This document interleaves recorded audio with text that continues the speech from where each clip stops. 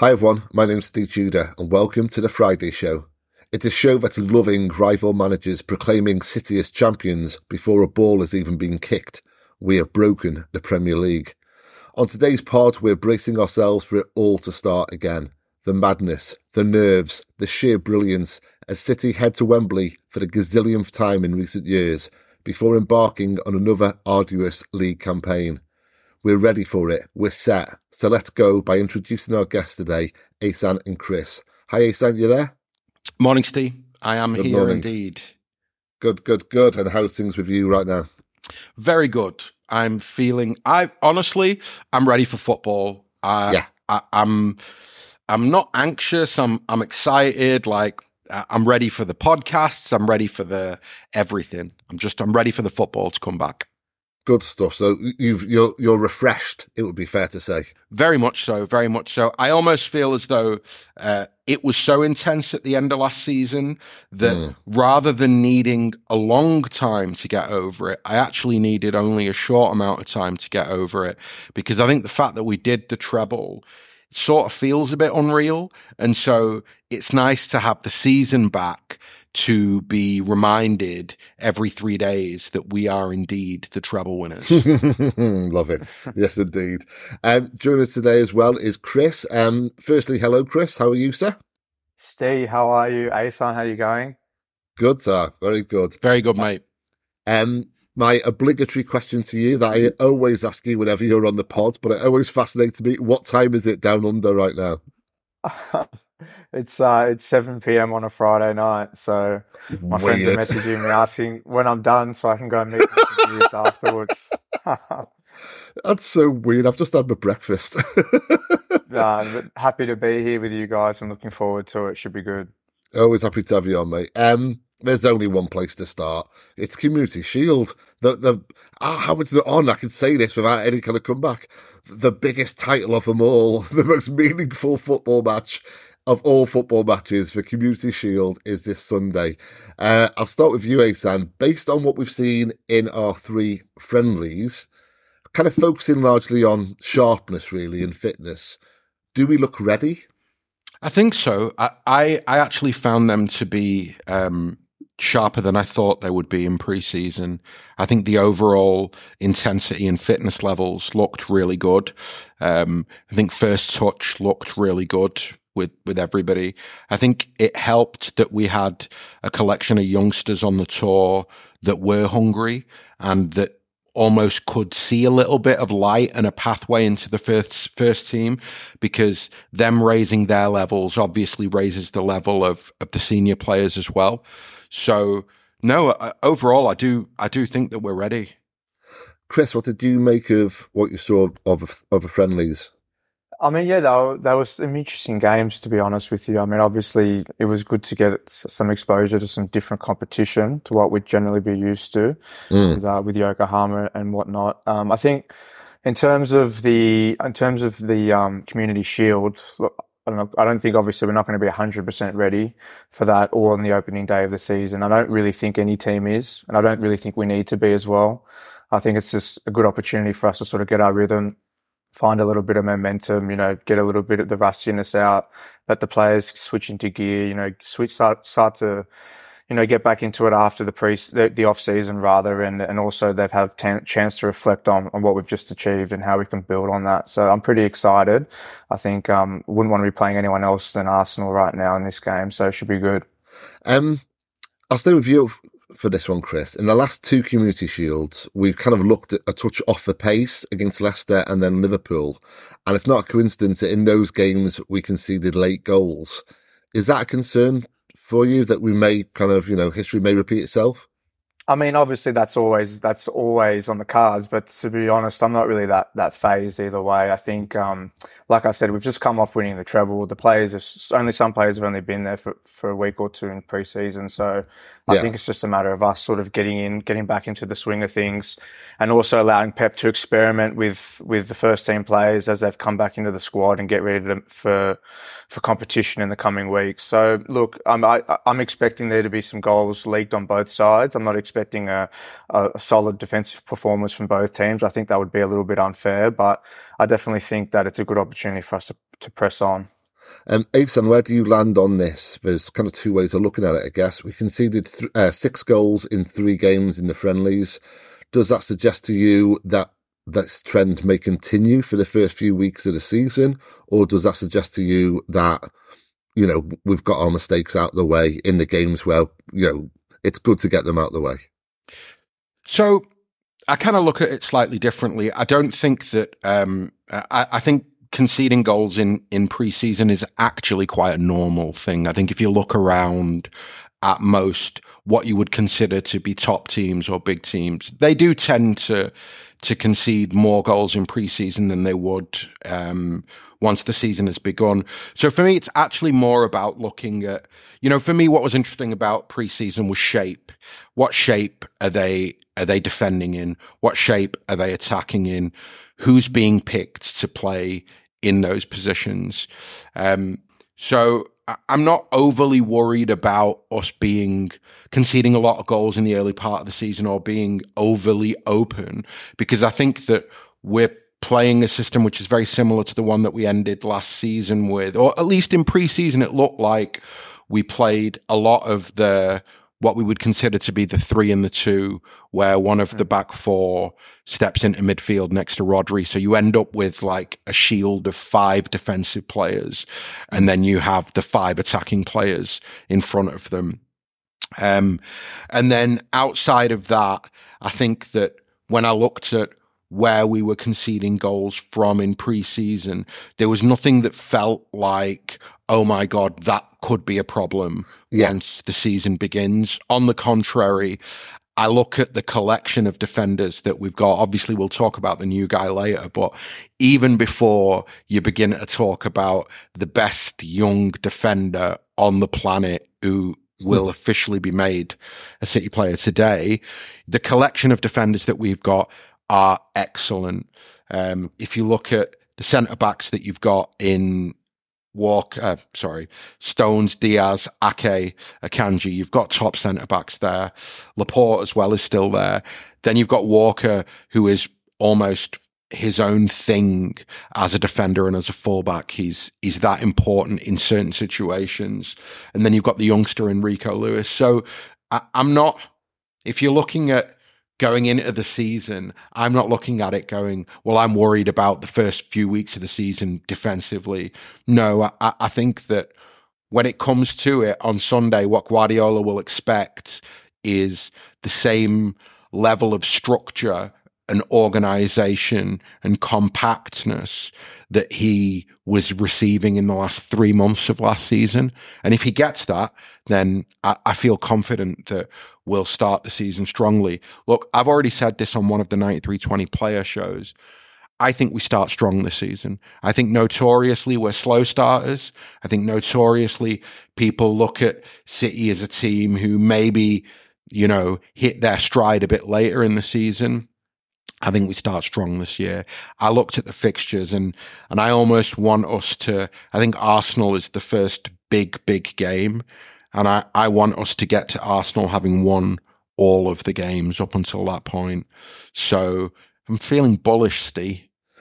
I'm loving it too. And I'm glad to say that's the last of my negative questions, because from here on in, it's all kind of positivity.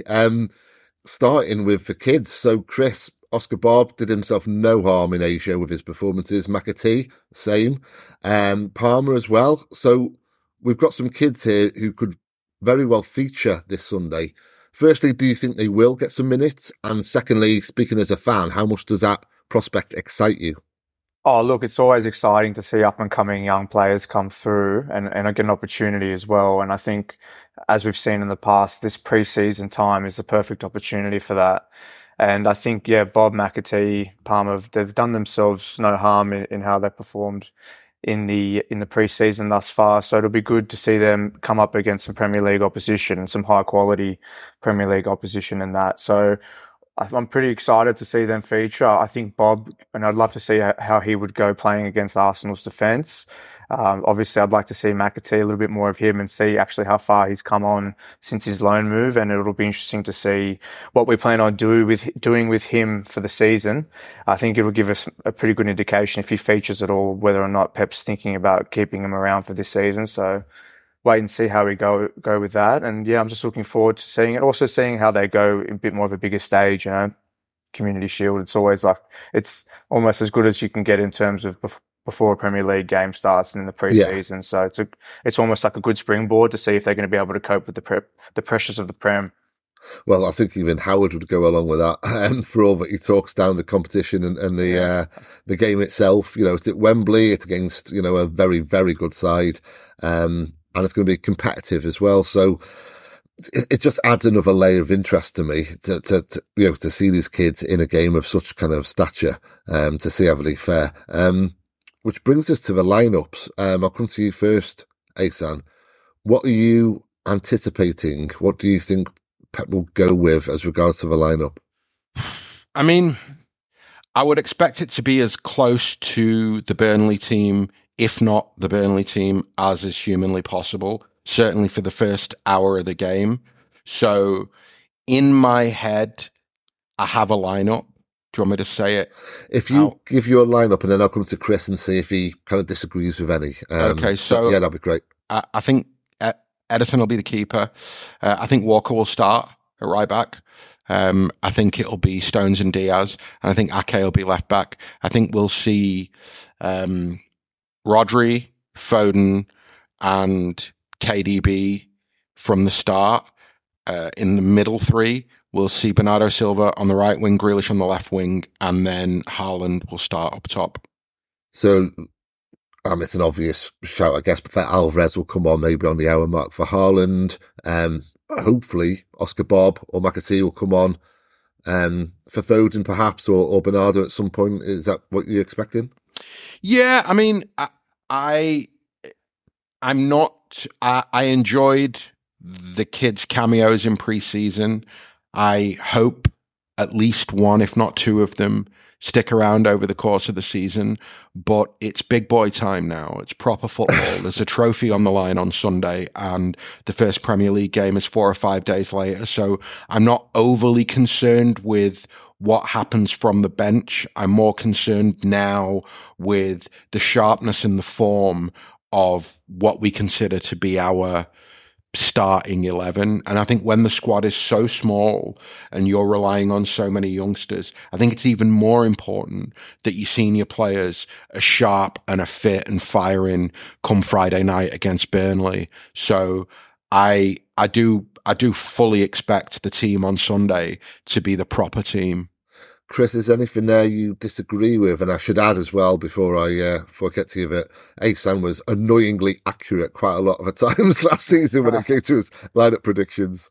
To be honest, I was pretty much spot on with what Ahsan predicted. It's pretty much the same team that went with that played against Atletico. The only difference I do have is I'm not sure Walker will start, and I'd like him to, but I think the big question mark will be around whether or not he starts. And, I think it would give a good indication if he does start that they're planning on having him with us for the season, and they're planning on having him with us for this Burnley game and at least for the next few weeks. So, I guess that'll give us a good indication as to whether or not he's going to go to Bayern. And yeah, I think KDB is going to come in and start. I think Grealish, Bernardo, and Haaland's going to be the front three as well.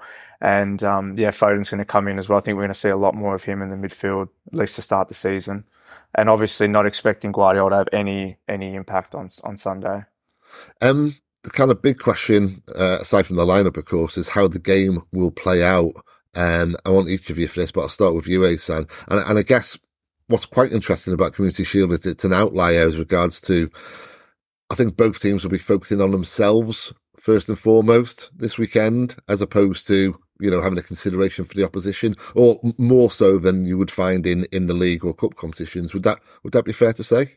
Yeah, I think that is fair. But also I do think, and I think we saw it a little bit in particular in the Bayern Munich game, that there are certain sort of matchups, whether it be coach against coach or team against team, where friendly doesn't really exist. And after what happened last season, I find it almost impossible to believe that either side approaches Sunday as in a friendly manner, if that makes sense. Yeah. I expect both teams to go out there to try and make a point. Yeah. Yeah, well, I mean, yeah, I completely agree. There is a budding rivalry there, and that does come out in the performances of the players, as we've seen, of course, against Liverpool last season. I Chris, think one more thing. I think the other thing is that I do feel that Arsenal in particular are going to arrive, start the game at 100 miles an hour and are going to arrive going, we have to show this lot that last season wasn't a one-off. And I don't feel, we obviously, Liverpool last season, they perform really well in the Charity Shield and everybody goes, oh, they're going to be City's nearest challengers. And then they don't even come close to it. I'm not sure that will be the case with Arsenal because I feel as though Liverpool had issues going into the season that were connected to their squad and how it had or hadn't been refreshed and areas where they were potentially going to look leggy. I think Arsenal have refreshed sufficiently that I don't see that being a thing. I think that they will have a bounce. And so I actually think that Sunday will, or certainly, I think with Charity Shields, it's always the first hour, certainly the first half. It'll be very instructive, I think, of where both teams are, both in terms of their preparation and also just how competitive they are against each other. And it wouldn't surprise me if Arsenal come out swinging big, but City take the lead after 20 minutes and then all of the wind comes out of Arsenal's sails. Because that's the thing about pre-season is that your fitness isn't at its top level. So if you start with a lot of adrenaline and a lot of energy and you have a setback, I think it's harder then to go again. I think, if you push further into the season, it'll be easier to concede a goal and then go again. Whereas Sunday, I think the first goal might end up being a little bit instructive, certainly if City score it. But I think you can tell from what I'm saying that my appetite is fully whetted, man. I'm ready for this. Mm-hmm. Well, let's hope it plays out exactly like that, because that really will psychologically have an impact on Arsenal, because, of course, we saw that happen last season where, they'd come out kind of firing on all the cylinders and City would, swiftly outclass them, and then they just gave up the ghost. So, yeah, a repeat performance would go down a treat in that regard. Chris, could you see that happening yourself? How do you think it's going to play out? Yeah, I agree with what Ahsan's saying. I think that, look at Arsenal and what their intentions are. I think they have every opportunity to sort of present themselves this year as our biggest rivals, like Liverpool have been, for us over the last 3, 4, 5 seasons. So I think it's a good opportunity for them to show that they're not going to sort of die off and they're going to be there again or thereabouts this year. And obviously they've made some great signings, which we'll probably get into in a little bit, and they've strengthened in a lot of key areas. So, I mean, they're definitely going to be a more improved side, you'd think. So I think in terms of the game, I think both teams are going to be sort of far from the finished article, to be honest. I think, yeah, like I said, going to be a few goals leaked. I'm probably going to go towards a 3-2 City result. Wow. I just think there'll be, as much as the intensity will be high, I think there'll be a bit of rustiness on both sides. And I think that'll sort of show a little bit. And I think the coaches will sort of just use it as just an opportunity to experiment, change things around. And for us as fans, we can sort of see if there's any recurring patterns in terms of defensive structure, attacking structure and whatnot that we might have seen in the last few pre-season games. Jesus is out. Trossard is my big shout for the season. I thought he did so well in cameo performances for Arsenal. I think from a period of 4 months last season, he assisted every 78 minutes, which is phenomenal. So I think Trossard will really come to the fore this season for Arsenal. Obviously they signed Havertz, who scored twice on the pre-season tour. Rice, of course, as well, but he's hardly played pre-season, so I can't see him.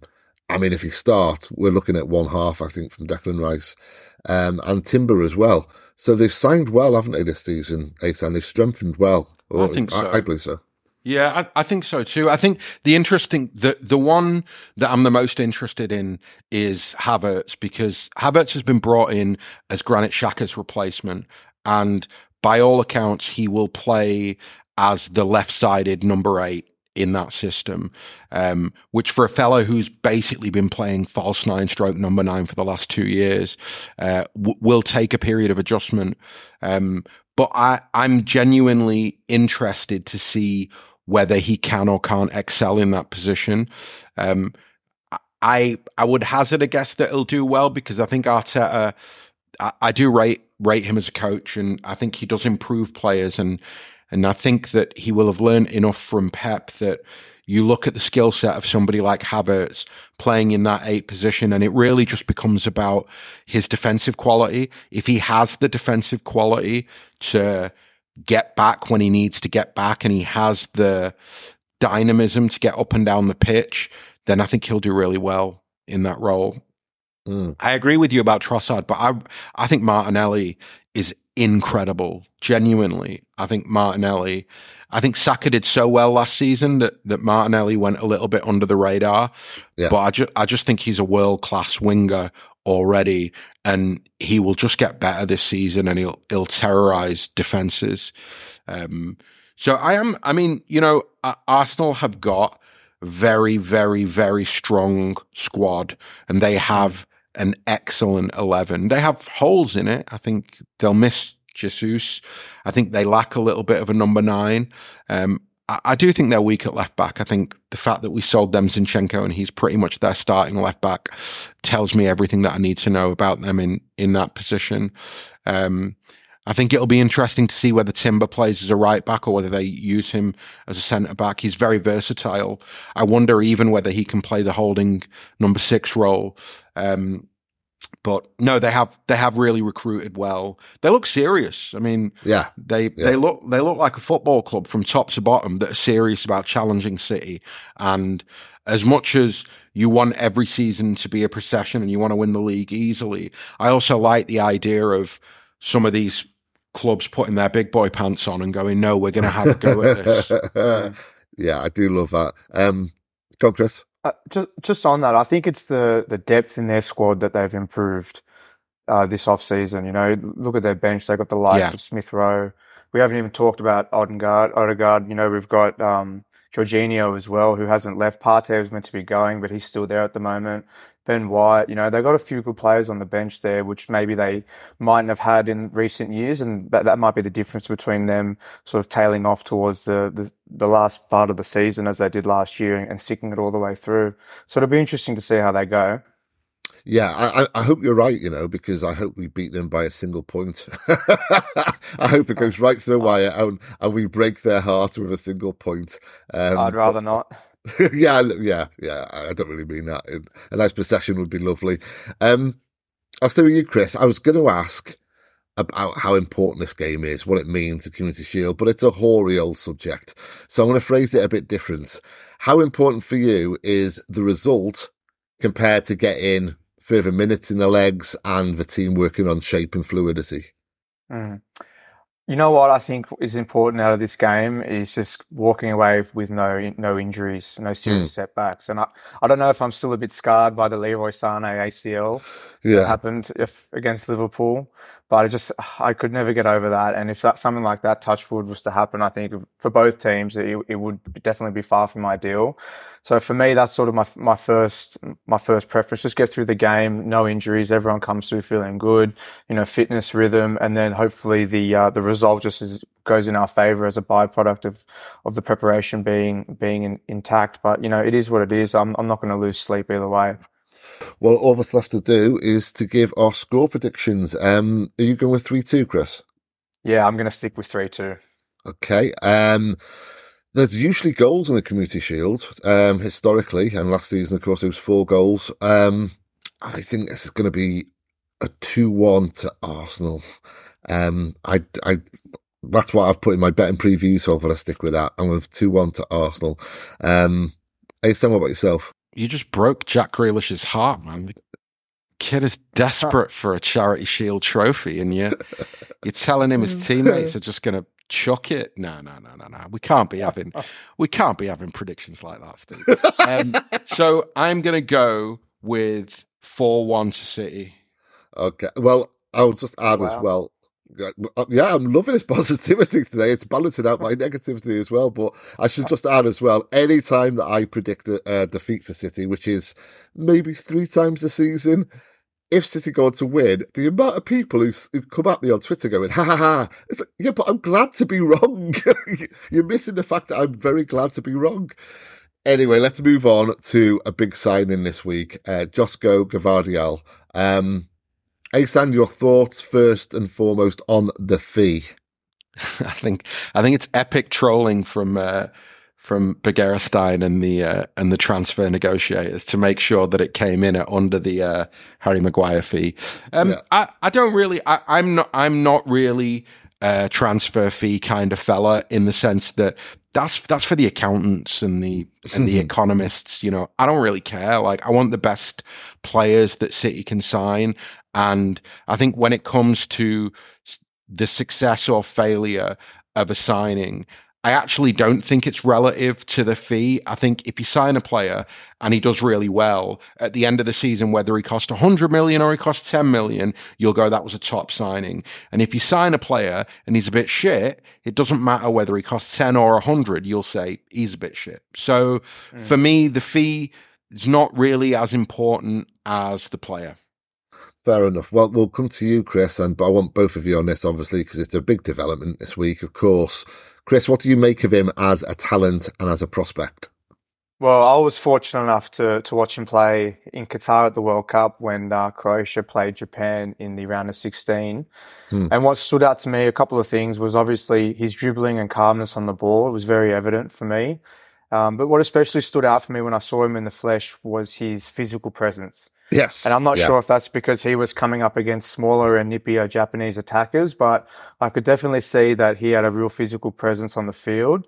And he's still so young, which we continue to forget, with so much physical development left in him before he even hits the peak of his powers. And like, for those of you that don't know, I used to work as a strength and conditioning coach in mainly the NRL and AFL in Australia. And these young players with physical potential like Gvardiol would come in, and these are the exact type of athletes and players that the performance coaches love working with, because they see them come in and they know straight away that they can further enhance their athleticism, their physical attributes, and make them sort of a very high elite level player. And obviously, like, I can't comment on what his professionalism might be like, but if he takes his training seriously and comes into the club with the mindset that he has a point to prove and goes above and beyond with his prep, similar to what Ruben Diaz does, for example, then I think he's going to be a powerhouse and our foundation and our defence for years to come. So I'm pretty excited about it, to be honest. I'm loving his positivity today, lads. I really am. Ahsan, what are his strengths? And indeed, is his strength one of his main strengths? I bet you enjoyed writing that question. No, I didn't even write that. That was off the top of my head. I'm quite pleased with it. You should be on stage with lines like that. I honestly, I just think that he is the proto-modern centre-back, in that he's very comfortable with the ball at his feet. He is technically very good on the ball. He's a fantastic dribbler by all accounts. But from a defensive point of view, he's solid as a rock and hard as nails. So I don't think, for the moment, having not seen him up close and personal in a City shirt over a 2 or 3 month period, it'd be really difficult to say already what his weaknesses are. But he certainly comes to the club with the reputation of being the best young defender on the planet, full stop.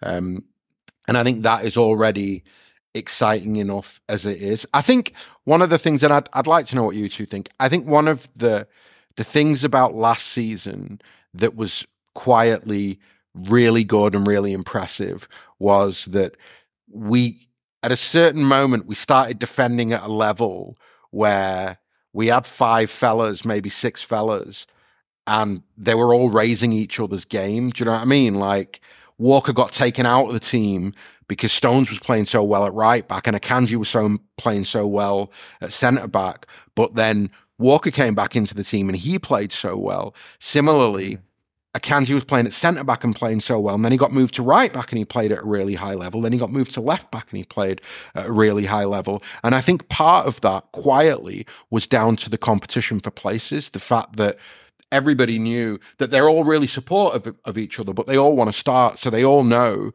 I need to perform when I get out there. And I think that adding a player like Gvardiol, who could almost take all of their positions, should just raise everybody's game. And that's the most exciting and interesting thing for me. Well, that kind of brings me to my next point, really, as regards to competition. Chris, can you see him being a prominent presence from the off, or will he be phased in, do you think? Because, as Ahsan said there, he's got some high-performing competition to dislodge, hasn't he?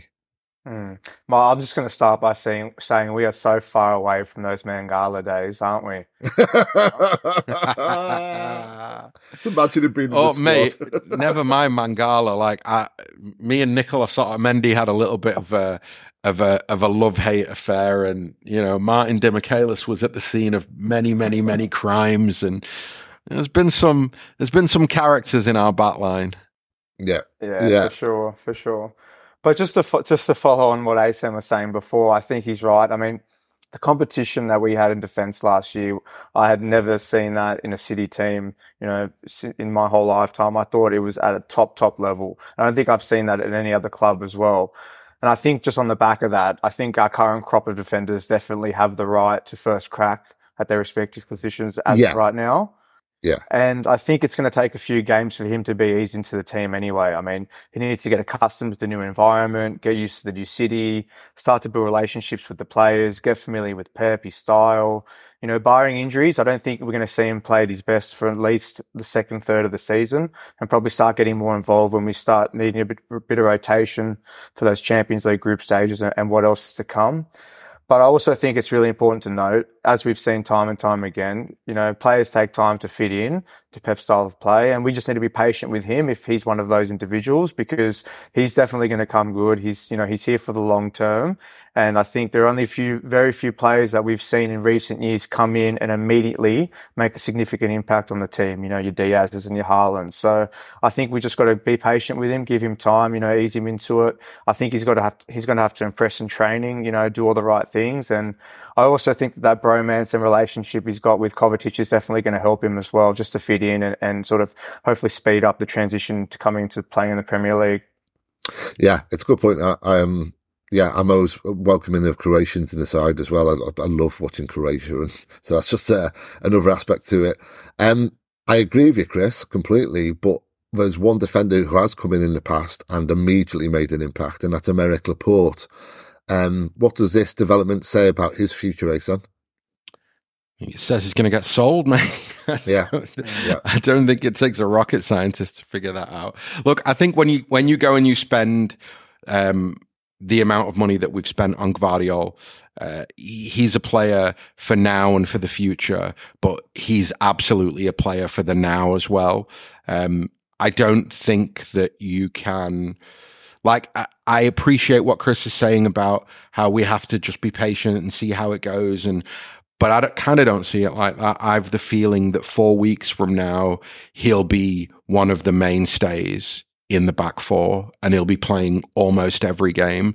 I think that Grealish had a similar kind of arc where when he came in, I think they kind of went very quickly, okay, you're going to play as much football as we can get you to play, and you'll almost learn on the pitch because of the qualities that you have.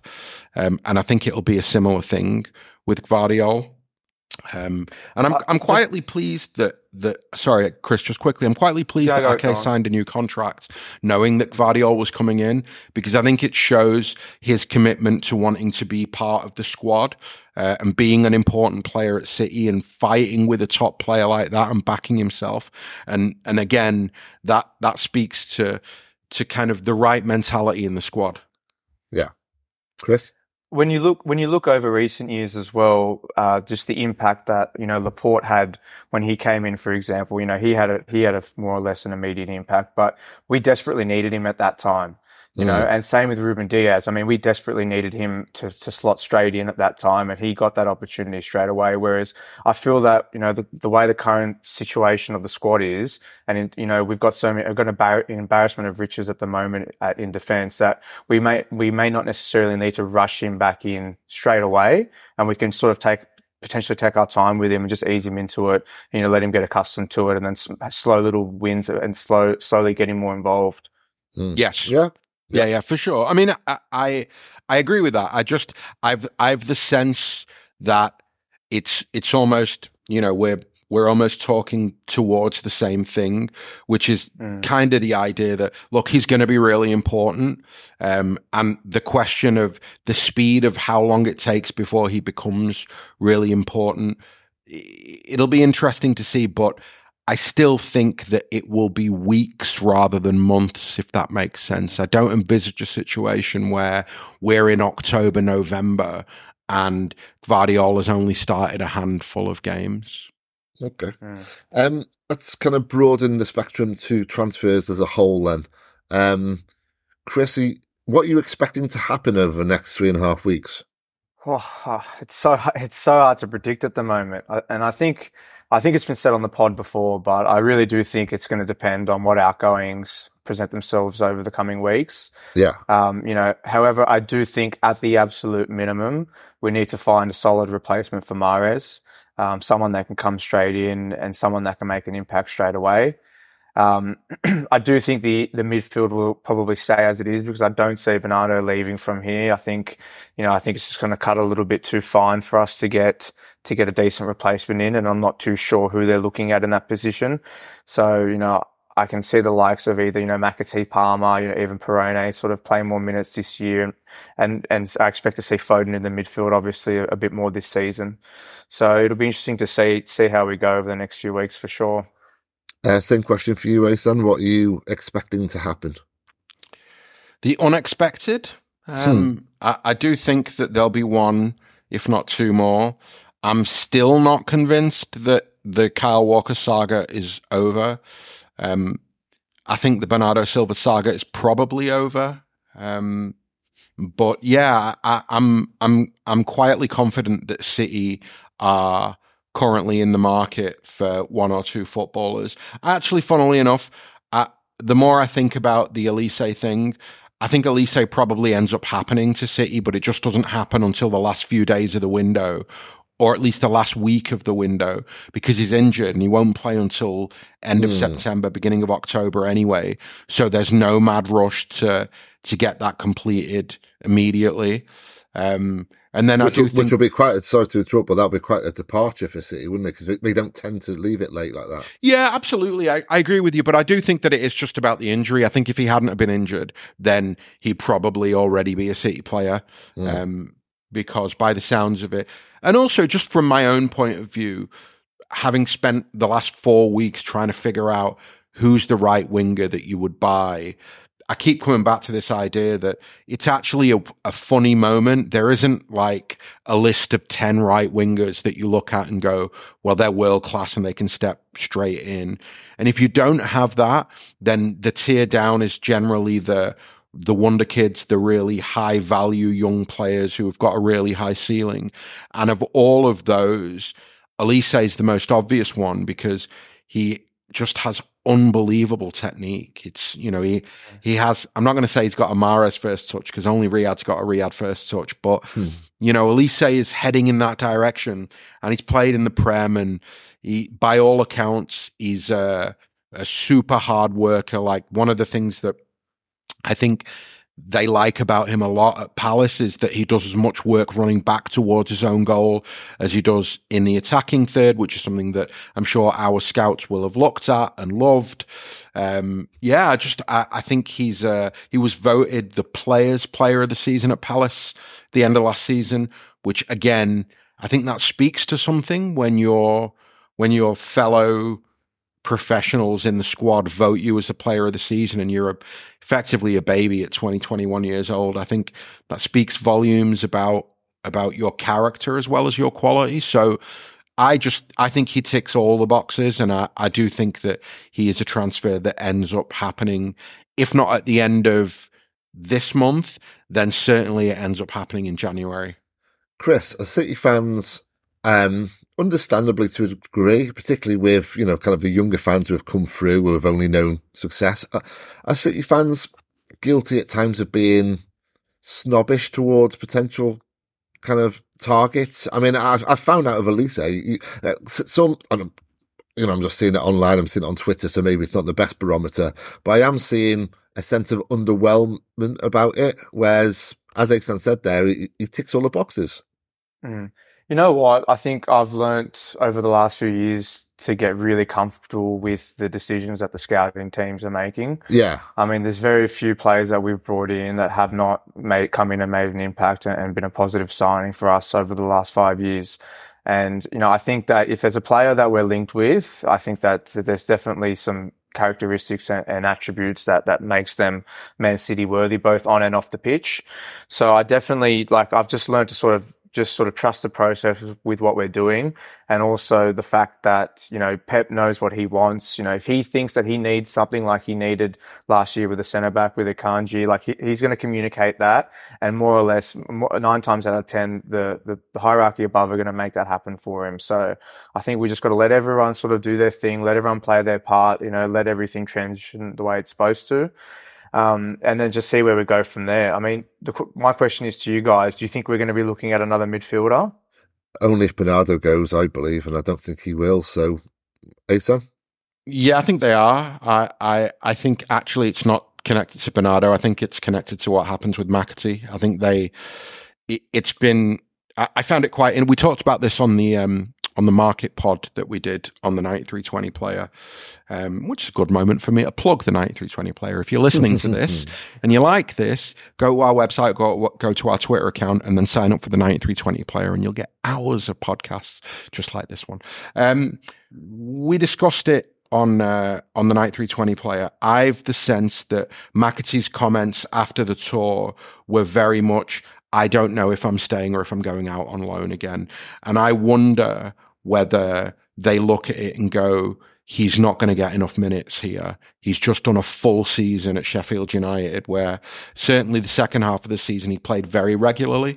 And I wonder whether a Premier League loan move ends up happening. But I think that is very much connected to if there is a centre midfielder out there who they can buy, who they'd like to buy. So if they don't have one that they can buy, I think then they keep McAtee and they go, look, we'll find a way to get him minutes. But if there is one out there that they feel is in the budget and they can buy, then I think they'll probably let McAtee go out on loan. It's a good position to be in for City. Very much so. Yeah. Okay, which brings me to the biggest question on the pod today. Start with you, Chris. Same question for you, Ahsan, straight after. Chris, overall, what shape is City in right now, and are you happy with things? Happy, yes. I mean, look, it was only, 6-7 weeks ago that I was fortunate enough to be in Istanbul and what transpired there. So I'm happy. Regardless of what happens this season, ask me again in a few months' time and I might change my view on it. But right now, you will have. You will. I'm comfortable. Human nature, mate. At the moment, Steve. Yeah. Well, it's nice to feel relaxed for once going into the season with no extra pressure. You know what I mean? So, I think, we've made 2 great additions to the squad so far this window. And yes, we've lost Gundo. Yes, we've lost Mahrez, but it's going to happen. These players are going to come and go, and we're recycling with new players who are going to be with us for a long time. Our squad, we've got so many players under the age of 23, 24. It's crazy. And it's hard not to be bullish in the long term, So I think in terms of how we're going and how the squad's shaping up, completely confident in Pep, and he always finds solutions to these problems that we find ourselves in.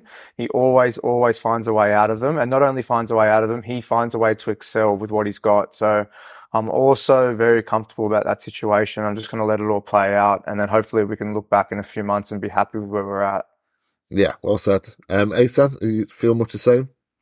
Yes, very much so. I mean, I have a slightly different relationship to the past in that I'm not really somebody who is particularly nostalgic, even from a footballing point of view. So as much as we did the treble in the past tense. And I'm absolutely focused on doing the treble again this season.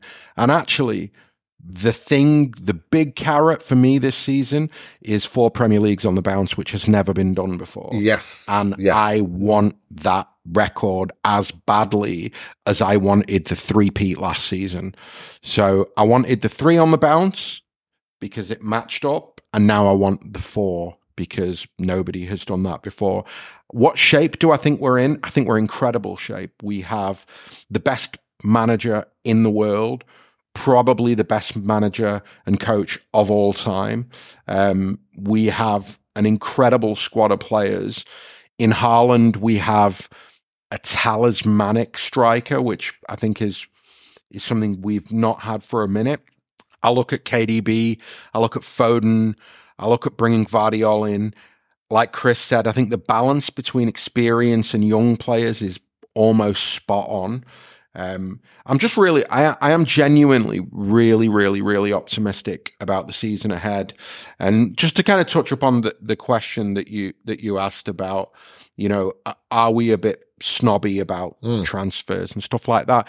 I think actually this is something that I've noticed for, going back a decade. I think that when you go after players in the Premier League, it tends to feel underwhelming because you're generally buying players from clubs that finish lower down the league than you. Yeah. Right. And and there is I remember having long conversations with Steve McInerney around the Harry Kane transfer where he kept saying to me, but I can't help but feeling underwhelmed at the idea of Harry Kane. And I remember saying to him at the time, I remember having similar conversations with supporters when we were signing Kyle Walker. I remember loads of people just being like, I'm just not excited by Kyle Walker at all. And I do think it is a little bit connected to buying Premier League players versus buying players that you don't see very often because they play in Spain or in Italy or in Germany or in Holland. Yeah. Familiarity breeds contempt. It's just human nature. Very much so. Yeah. Okay, let's kind of broaden our gaze to the Premier League as a whole. Chris, who do you think will be the first manager to be sacked this season? I always hate doing these manager sacking predictions, to be honest with you, because I never like to see anyone in that situation. Look, I'm taking the unpredictability out of the promoted 3 and their managers because just to keep them out of it for this prediction. I think West Ham might struggle this year. I think Moyes is going to be under a little bit of pressure. I think, after the high winning the Conference League last year, losing Rice, I think that's a bit deflating. I don't think they've really replaced him with anyone of significance as yet. And I think, look, despite the Conference League win last year, they didn't really have a great season last season. They only finished 6 points above the bottom 3. So look, winning the Conference Leagues also mean they're going to play in Europa League. So they might have some more consistent, sort of high level games. So it'll be interesting to see how they balance their schedule. But yeah, just, as I said, I don't like to see any manager lose their job, but it's just the nature of the business, right? Yeah, absolutely. I feel much the same way. Until I read about their £5 million payoffs, etc., and then they walk into another job. But as a rule, yeah, absolutely, you're talking about someone's livelihood, and I do think it's not beyond the realms of kind of impossibility that David Moyes resigns before a ball is even kicked this season. I think it's gone that badly pre-season in terms of their transfer policy and the disagreements he's having with the director of football there. And not getting kind of... They should have sacked him. Yeah. They should have sacked him at the end of the season. I think that obviously the Europa Conference win is a big thing. It's a big feather in his cap. It's a big thing for West Ham. But it doesn't change the fact that they're a football club that seem to be pulling in 2 different directions at the same time, which is always going to end in tears. So, yeah, I do feel they should have let him go. So do you kind of go along with the 2 of us, Ahsan, that he might well be the first one? Okay. No, I think it's a race to the bottom between Steve Cooper and Lopetegui at Wolves. I think for different reasons. They both have real issues. And yeah, I can see one, if not both, being gone by the end of September. Okay. On a more positive footing, who, Ahsan, do you think will be the overachieving? Who's going to be the Brighton of this season? Brighton. Yeah. Wow. I've been thinking about this question since you sent me the agenda, and I still don't have an answer. Do you rate Villa? Do you think Villa could, push the top 6? Well, that's the thing. Like, then there wouldn't be a surprise package though, because Emery did so well.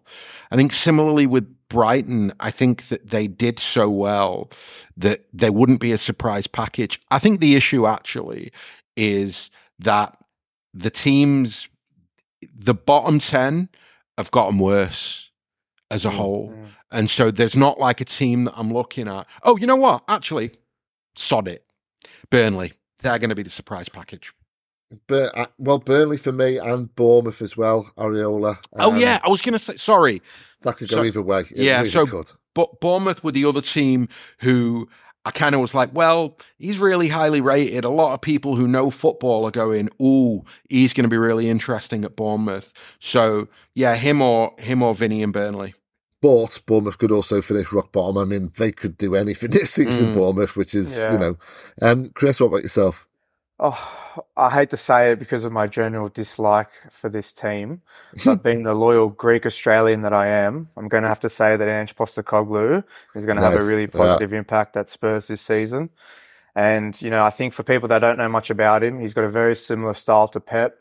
I think he's come out and said he's not planning on being a defensive team this year. He loves to control the possession. I think people are going to be very surprised with what they see from him. And I hope he gets the time and the resources to do really well there.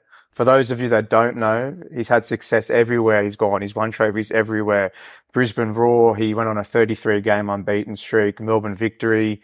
He won the Asian Cup with the Socceroos. He won the J-League title with Yokohama. He won the treble with Celtic last season. So I think he's slipping under the radar a little bit this season. And I'm quietly going to be wishing him all the best because I'm a very big fan of him personally. I think that's a good shout. I think the only worry that I have with Ange is that I fear that the Kane kind of the uncertainty around Harry Kane will affect the early part of their season. I almost feel as though Ange is a coach who is probably going to need 2 or 3 months for the players to properly understand what he's trying to get them to achieve. I think the Premier League is way more unforgiving than everywhere else he's ever coached at. And when you look at the hallmarks of his teams and the way that he likes to play, when it works, it's going to look really good. But when it doesn't work, it's going to look really bad. And so agreed, I think it will take a little bit of time. I almost feel as though he's the overachieving surprise package of the second half of the season, stroke next season. If he can get to that point, because it's not just the football that's unforgiving, but the media too. And if he gets off to a poor first 3 months, let's say, because the fan base weren't overly enamoured to get him in the first place, were they? So he needs to win them over, which he's doing at this point. But of course, it matters, He's done that everywhere he's gone. So when he went to Celtic, they were calling him Posta No Clue. They had no idea. They thought he wasn't going to last at all. But what he's really good at, and I think you're going to see it this year, is he's really good at making a good impression with the media and getting journalists on his side. And he doesn't take any shit in press conferences. And I think he holds his ground and he represents the club really well. And he always has good answers for tough questions. So I think you're going to see a little bit of that side of him this year as well, which people may not have seen before. He's quite a prickly character by all accounts, particularly with the media. Like, I can't remember where I heard it this week, but somebody actually said that he's like, from a stylistic point of view, he's obviously a very progressive coach, but like in the media room, he's a bit like Mourinho. That if you disrespect him or you say something out of turn, he'll let you know immediately that he doesn't like it. He didn't like that Kane Bane jersey. Yeah, but that was horrendous. Yeah. That was bad. That's one of the worst things. That's one of the most cringy, like, this is going to sound really weird, but it's such an un-German thing to do something like that. It just, I don't know. I just didn't like it at all. Yeah. Go on, Chris. After you. No, I was just going to say, I think Postecoglou is a bit of a softie at heart. It's all for go. You know what? I like what I say. I have to say, anytime he's engaging in interviews and he's interested, and that alone is enough for me these days, frankly, with managers and footballers speaking but not actually saying anything. It's just nice to kind of hear someone, speak honestly and candidly. Okay, let's look at the transfer window. Who for you, Ahsan, is winning the transfer window and who's having a shocker right now? I don't think anybody's won it. I think Arsenal will probably feel very good about their window. I think quietly Villa will feel very good about their window. I think Newcastle have signed some good players. But I don't think that there is a clear team that you would go, they've won the transfer window. Mm. Okay, well, Chris, I'll transfer it to you on the negative side. Who's had the shocker then, do you think? I sort of echo what Ahsan's saying was I don't know if there's actually been a loser as yet.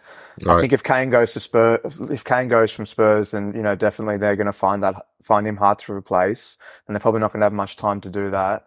I don't know if I'm biased, but I wonder if someone that wasn't associated with City would look at our departures and think that maybe we've lost the window. But, you never know. Palace losing Zaha is going to be a big one. Yes. Wolves have lost Neves. Brighton have lost McAllister. Like, there's a few, sort of mid-table teams have lost some star players. It would be interesting to see. But, also from a winner's perspective, I agree with Ahsan. I think Aston Villa have done some good business. They've got Pau Torres in, Diaby from Leverkusen. They've got Tielemans. I also think Chelsea are sort of doing well just by way of, getting these outgoings out the door, getting rid of the dead wood. Yeah, and that has kind of gone under the radar, really, just how many players Chelsea have released, 13, I think. And they needed to do so, yeah. If they're going to bring stability, they have to start with kind of further chaos. Here's a question I've been looking forward to asking the two of you. Ahsan, I'll start with you. If you could choose one signing to have instead come to City instead of going where they did, who would it be? Bellingham. I forgot about Bellingham. Damn it. I'm the same. Bellingham for you too, Chris.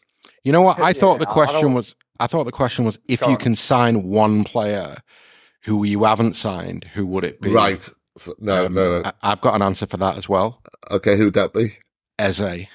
He always impresses me. I love the lad, and he's a really nice lad as well. If you see some of his videos when he got called up to the England squad, he came across so well. I'm really enamored with Eze, almost more so than Elise last season, in the sense that I know what Elise's quality was, but I just think Eze is a player who could play for Manchester City, who would flourish at City, and who would improve massively at City. So Chris, it's Bellingham for you, is it, as well as terms of who you'd sign if? It is Bellingham for me. Look, I don't want to go down that rabbit hole because I'm still bullish on everything else we've got going on for us. Yeah. But I've also in the recent weeks, I've been very much team bring Leroy Sané back. So let's see how that goes. I would have gone for McAllister, but Bellingham, I'm switching to with two of you.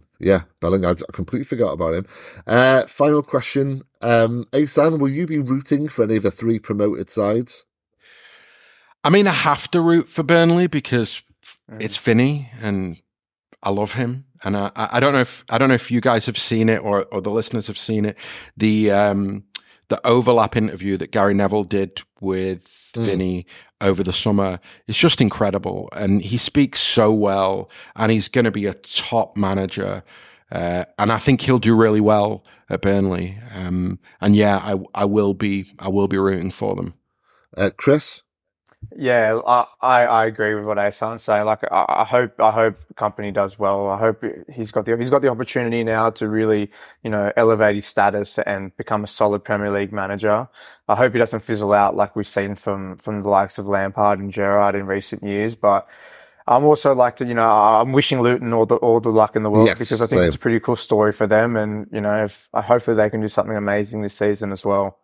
Yeah, they're not the most popular club amongst City fan base. I appreciate that, but I'm much the same with Luton. I think it'd be an amazing story. Well, just to balance this podcast out, fuck Luton. I hope they get relegated with 10 points. I feel much the same way about Sheffield United, and it's based on nothing. I've just never really liked Sheffield United. I think it's Sean Bean or something. I don't know. Sheffield United can go right back down as well. Yeah. That's fine with me. Yo-yo bastards. Right. That's a wrap for today. Thank you very much for joining us today, Chris. Thank you, gentlemen. That was a great pod. Appreciate it. Enjoy your beers out, sir. And thank you very much, Ahsan. Pleasure, mate. Thanks for having me.